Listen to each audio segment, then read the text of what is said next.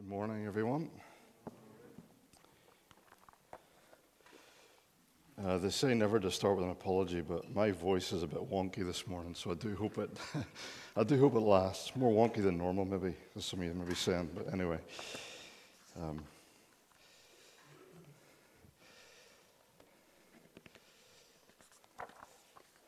We're in John 3 again, and verse 22.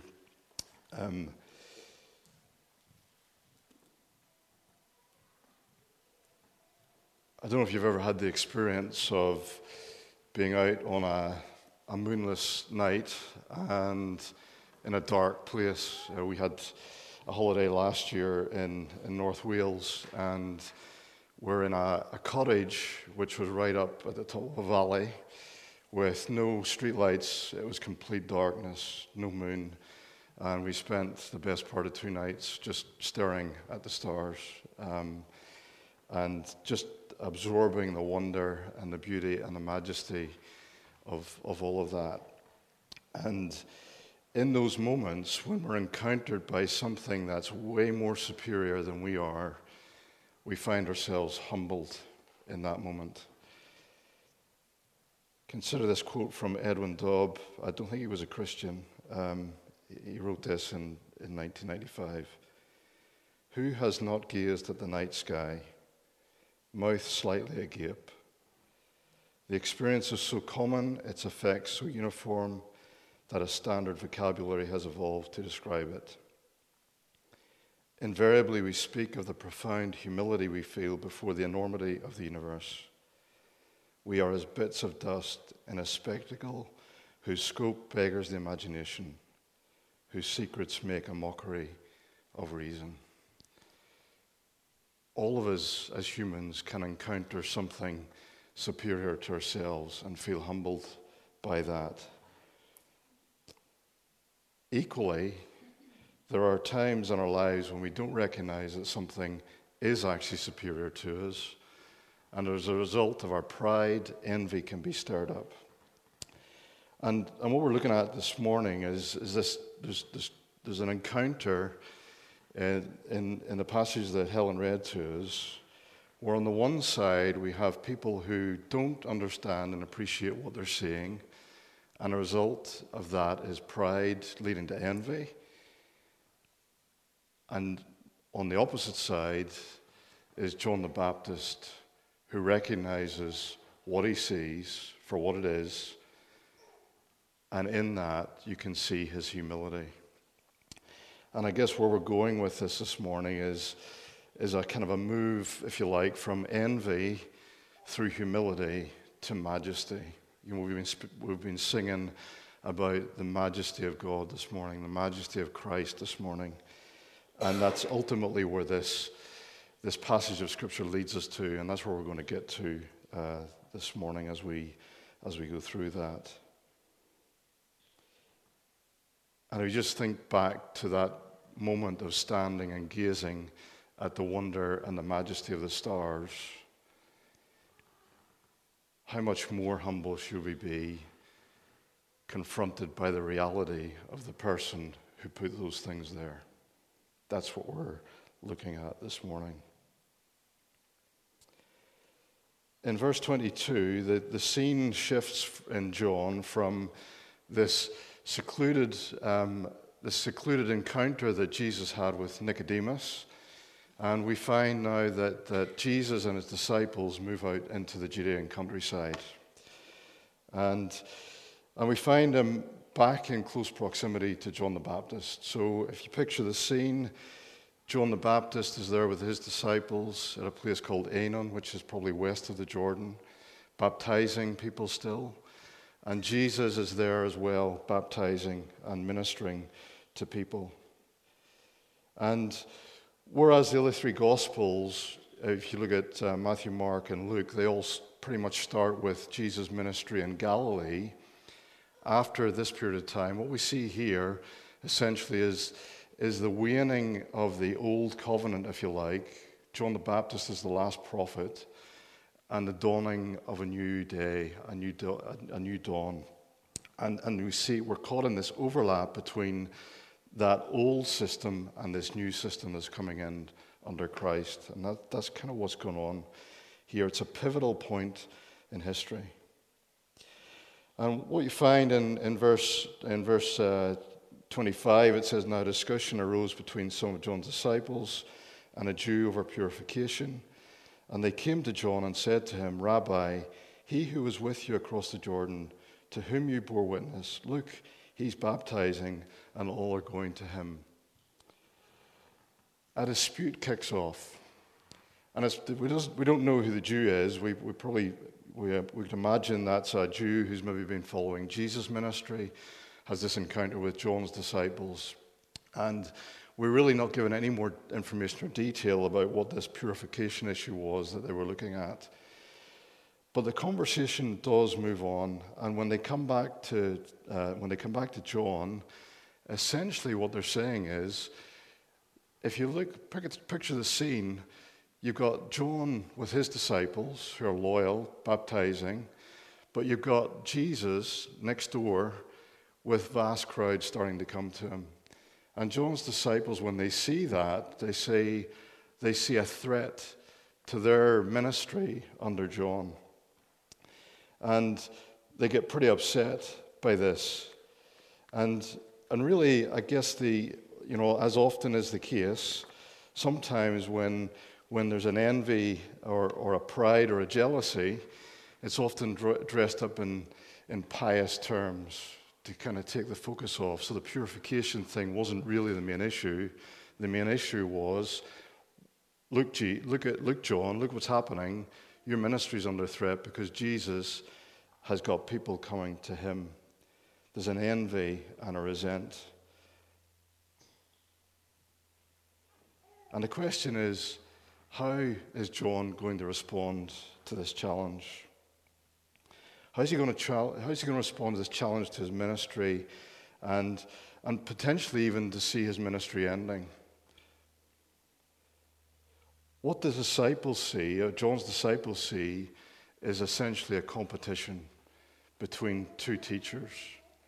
But John has a very different perspective on it. As we read John's answer, John answers and he says, "A person cannot even receive one thing unless it is given him from heaven. You yourselves bear me witness that I said, I am not the Christ, but I have been sent before him. The one who has the bride is the bridegroom. The friend of the bridegroom who stands and hears him rejoices greatly at the bridegroom's voice. Therefore, this joy of mine is now complete." So instead of John being upset at seeing the increase of Jesus' ministry and the popularity of Jesus increasing,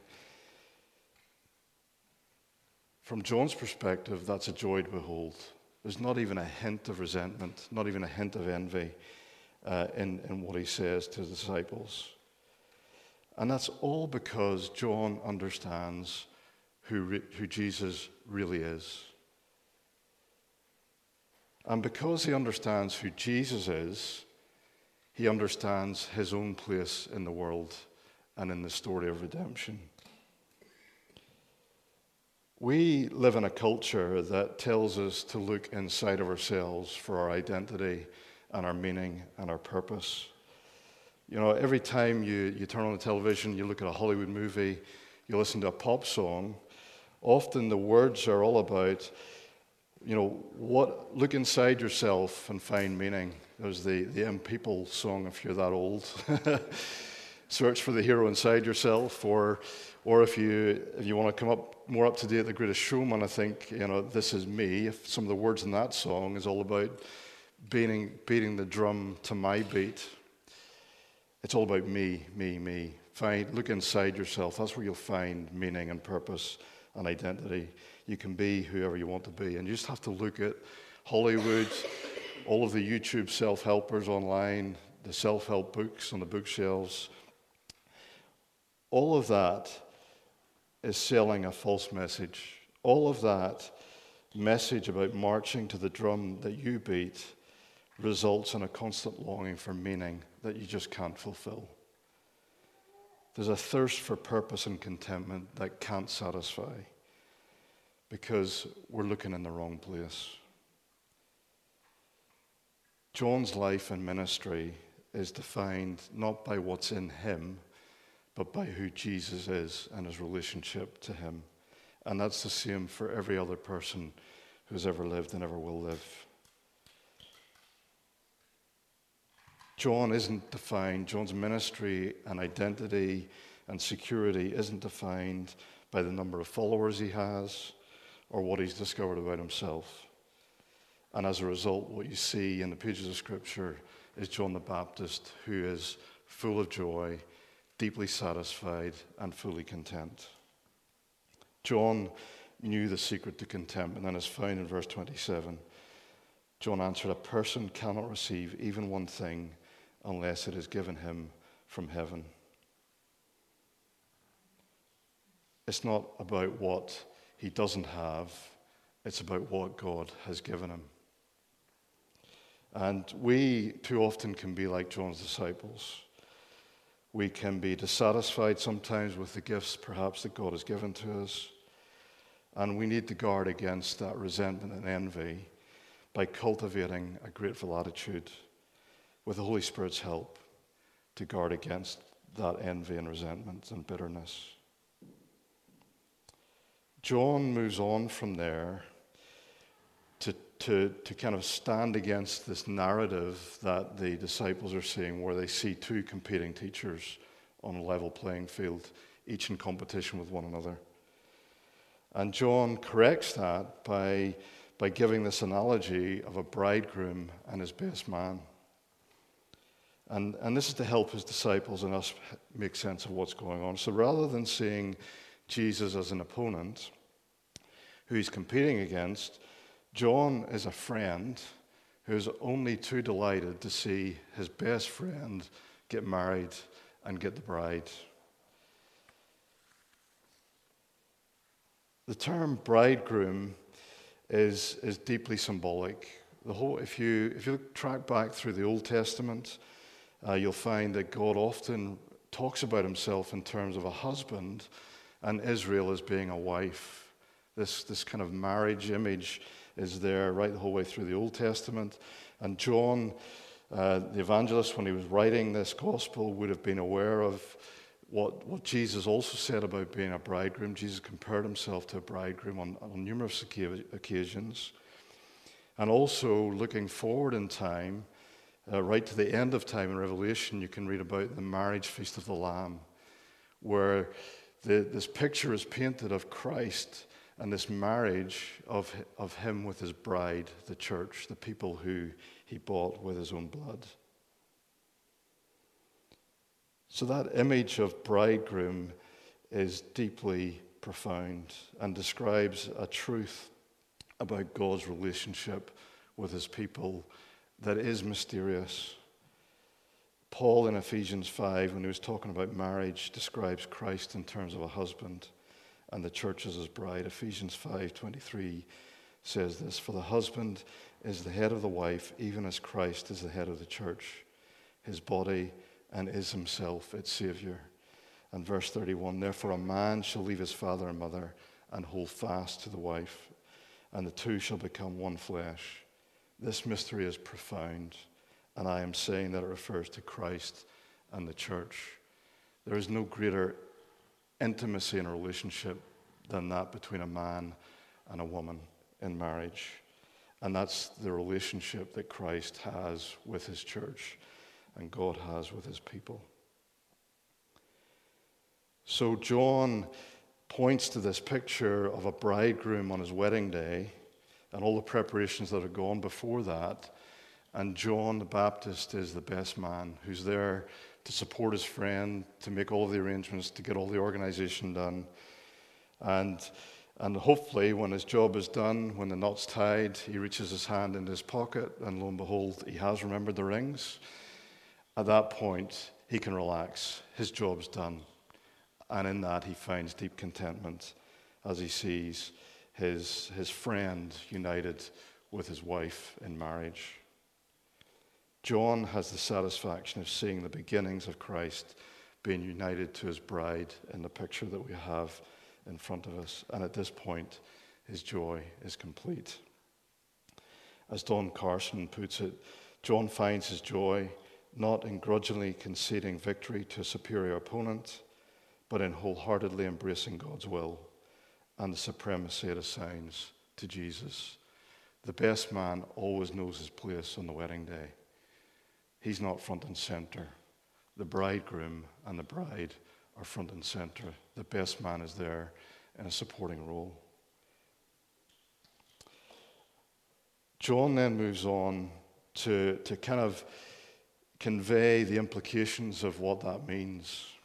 And in verse 30, he says these words, "He must increase, but I must decrease."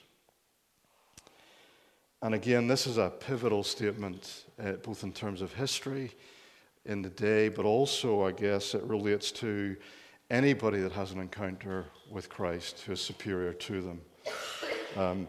It's a bit like opening a door and standing on the threshold. For John, in one direction through that door is a tunnel that's leading downwards into obscurity and finally to a prison cell. But on the other side of that door is a wide open vista where the colors and the scenery become more vivid and more vibrant the closer that you look. And John isn't describing something that he has any control over. The word must in this sentence isn't used in the way that we would say to a child, you must eat your greens or you're not getting your ice cream. It's not an obligation. It's not a command. What must in this context actually conveys is there's an inevitable outcome as a result of this relationship that John has with Jesus. Just like a river has to run downhill because it's governed by the law of gravity, it's a necessity. That's the way in which this word must operates in this sentence. He must increase, but I must decrease. It's none other than God's predetermined will for Jesus to increase and for John to decrease. And John's completely okay with that. If we think about what that outcome meant for John in terms of his decrease, John didn't know at the time that he said these words that he would soon be put in prison. And then ultimately he would have his head removed and handed to Herodias on a platter at a party for speaking out against Herod. You can read that story in Matthew 14. It truly was a downward trajectory for John. John didn't get to witness the culmination of Christ's earthly ministry through his crucifixion, his resurrection, his ascension. John didn't get to see any of that. But when God gives someone insight into the truth of who Jesus is, there is an inevitable outworking of this principle in this person's life. He must increase, but I must decrease. We can never have a genuine encounter with the living Jesus Christ without being changed. John the Baptist's life was a complete testimony to this, right from the day he was born. Even before he was born, if you remember when Mary and Elizabeth visited one another, John was kicking in the womb, leaping with joy in the womb. He lived in the wilderness. He ate locusts and wild honey. And John didn't concern himself with what he lacked in material comforts. He was more than delighted with everything else that God had given to him. And the most important thing of all was to stand and listen to the voice of the bridegroom, to listen to the Logos, to the Word. And at this he greatly rejoiced. John could truly sing, Christ is enough for me. Christ is enough for me. So if that was the decrease, the other part of that outcome is the increase. He must increase. So just as it was inevitable that John's ministry would diminish and come to an end, so also it's inevitable that Christ's ministry will increase just because of who he is. And the closer that you look at Jesus, the more wonders and the depth of those wonders you will see. John understood what it meant when Isaiah said in Isaiah 9, 6 and 7, "For to us a child is born, To us a son is given, and the government shall be upon his shoulder, and his name shall be called Wonderful Counselor, Mighty God, Everlasting Father, Prince of Peace. Of the increase of his government and of peace there will be no end. On the throne of David and over his kingdom, to establish it and to uphold it with justice and with righteousness from this time forth and forevermore. The zeal of the Lord of hosts will do this.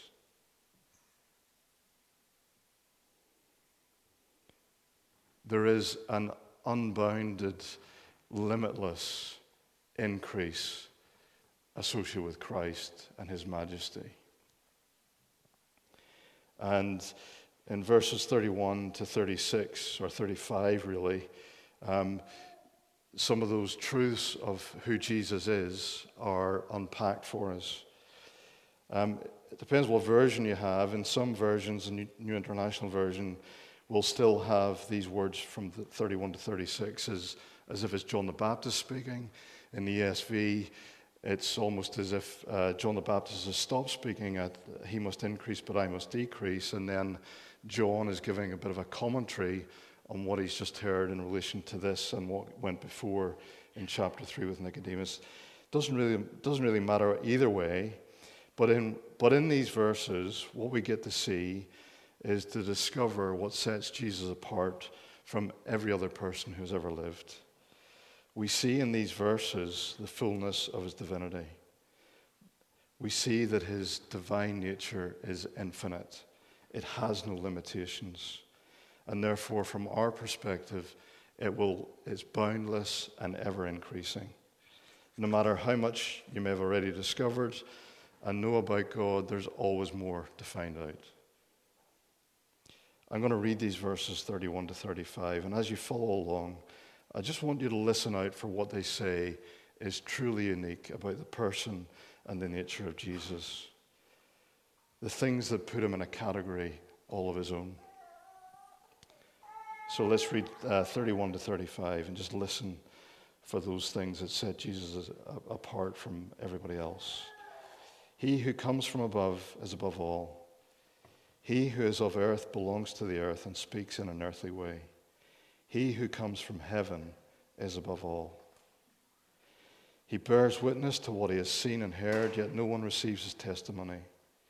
Whoever receives his testimony sets his seal to this, that God is true. For he whom God has sent utters the words of God, for he gives the Spirit without measure. The Father loves the Son and has given all things into his hands. There's at least 7 things to notice here, probably more. Number 1, Jesus comes from heaven. Jesus was born to a virgin. He wasn't conceived through the union of a man and a woman. He's truly unique.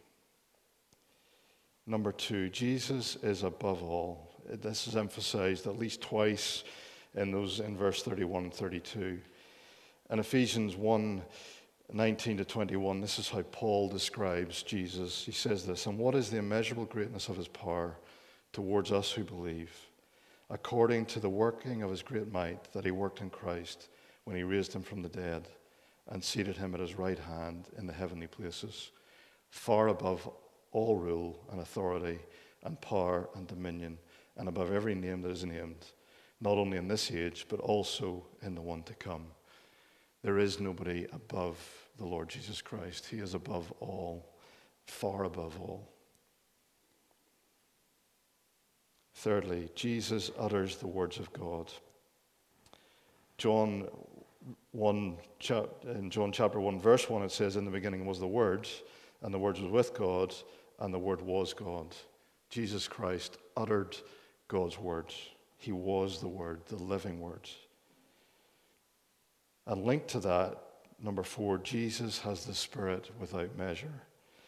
Jesus is the second person of the Trinity in union with the Spirit and the Father, and he is fully divine. And number 5, we see this again. Jesus is the Son of God, and this is a point that John in his Gospel, as we'll discover, emphasizes time and time again. In chapter 20, verse 31, John says that the primary reason he wrote the book in the first place was that these are written so that you may believe that Jesus is the Christ, the Son of God, and that by believing you may have life in his name.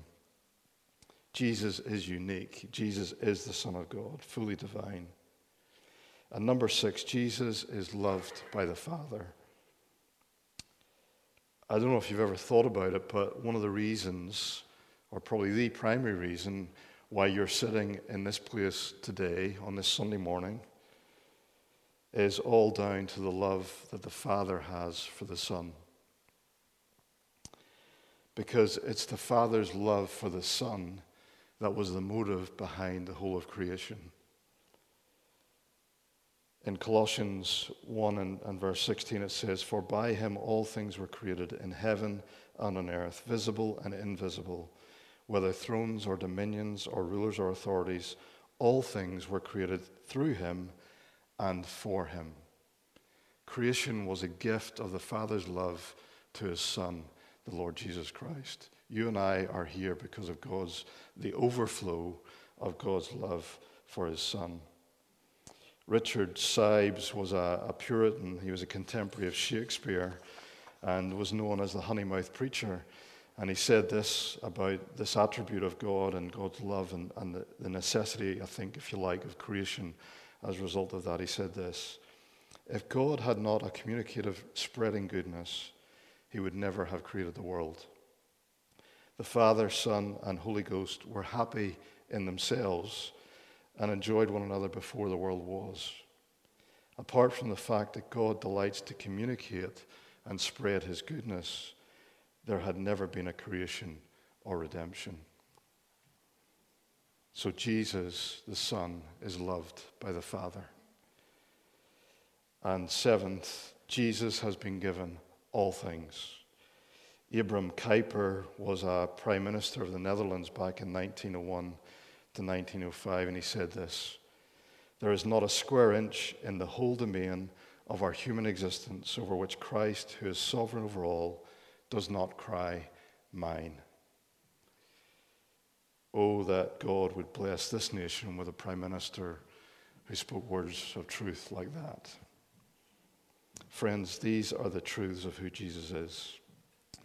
And we need to constantly remind ourselves and come back to these truths. We need to regularly get outside of our me focused thoughts. And we need to lift our gaze to the one who flung the stars into space, the one who keeps this planet on a track in its orbit around the sun at 67,000 miles an hour, who puts the next breath in your lungs, who triggers the next beat of your heart, who stepped out of the majesty of heaven, who humbled himself and died on a cross to welcome you to his wedding feast, not as a guest, but as the bride. We need to go back time and time again and remind ourselves of who Jesus is. Places to read and memorize Scripture are Colossians 1, verses 15 to 20, and Ephesians 1, 17 to 23. These two passages of Scriptures just magnify the beauty and the wonder and the glory and the majesty and the supremacy of Christ. And if you commit those to memory and meditate on them day and night, then your joy, like John's, will be complete. So if the testimony of John that Jesus is preeminent is true, that he is the Son of God who has been given all things, then surely that demands a response. We come to verse 36. "Whoever believes in the Son has eternal life. Whoever does not obey the Son shall not see life, but the wrath of God remains on him." This verse 36, restates a truth that John has emphasized throughout chapter 3. There are those who have faith in Jesus Christ, and there are those who continue in disobedience or denial. And we all must make a choice. C.S. Lewis says it better than I can, and I'm going to quote from a famous thing that he said in his book, Mere Christianity. This is what C.S. Lewis had to say about this claim that Jesus Christ is the Son of God, that he is truly divine. I am trying here to prevent anyone saying that really foolish thing that people often say about him, talking about Jesus. I'm ready to accept Jesus as a great moral teacher, but I don't accept his claim to be God. That's the one thing we must not say. A man who was merely a man and said the sorts of things that Jesus said would not be a great moral teacher. He would either be a lunatic on the level with the man who says he has a poached egg, or else he would be the devil of hell. You must make your choice. Either this man was and is the Son of God, or else a madman or something worse. You can shut him up for a fool, you can spit at him and kill him as a demon, or you can fall at his feet and call him Lord and God. But let us not come with any patronizing nonsense about his being a great human teacher. He hasn't left that open to us. He didn't intend to.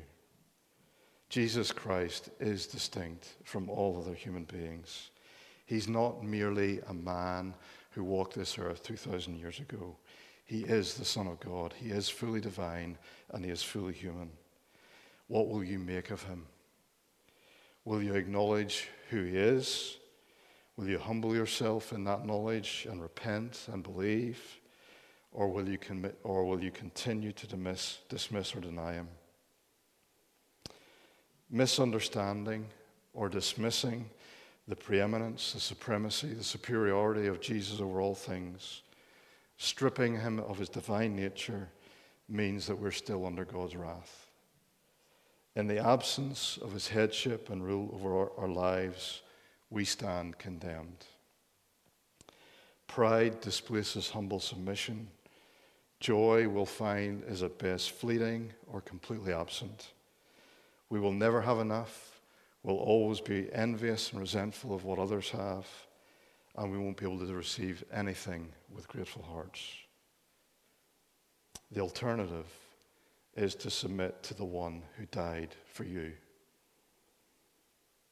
There's a seat at the wedding feast waiting for you, where you can join countless millions around the throne and sit down as the bride of Christ, the one who died for you, the bridegroom who gave himself for you. And in that, there will be never-ending joy and a fullness and a wonder to explore for the whole of eternity. That's what's on offer this morning. What will you do with this man, Jesus Christ, the Son of the living God? Let's just take a moment in prayer.